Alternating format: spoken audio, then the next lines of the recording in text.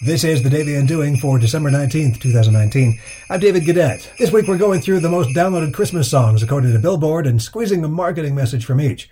While the 13-year-old Brenda Lee was the voice and the face of Rockin' Round the Christmas Tree, it's what went on before she stood in front of the studio microphone in Nashville in 1958 that pointed her career through the stratosphere. First, it was composed by Johnny Marks, the same guy who had written Rudolph the Red-Nosed Reindeer and Holly Jolly Christmas.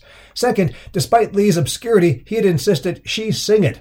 Third, his clout helped recruit Nashville's A-list musicians, including Hank Garland, who we heard earlier this week on Jingle Bell Rock.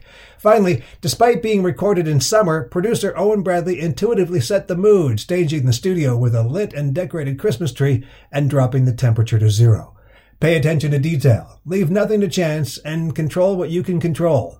Some tips to help you rock around your 2020 from Brenda Lee, here on The Daily Undoing.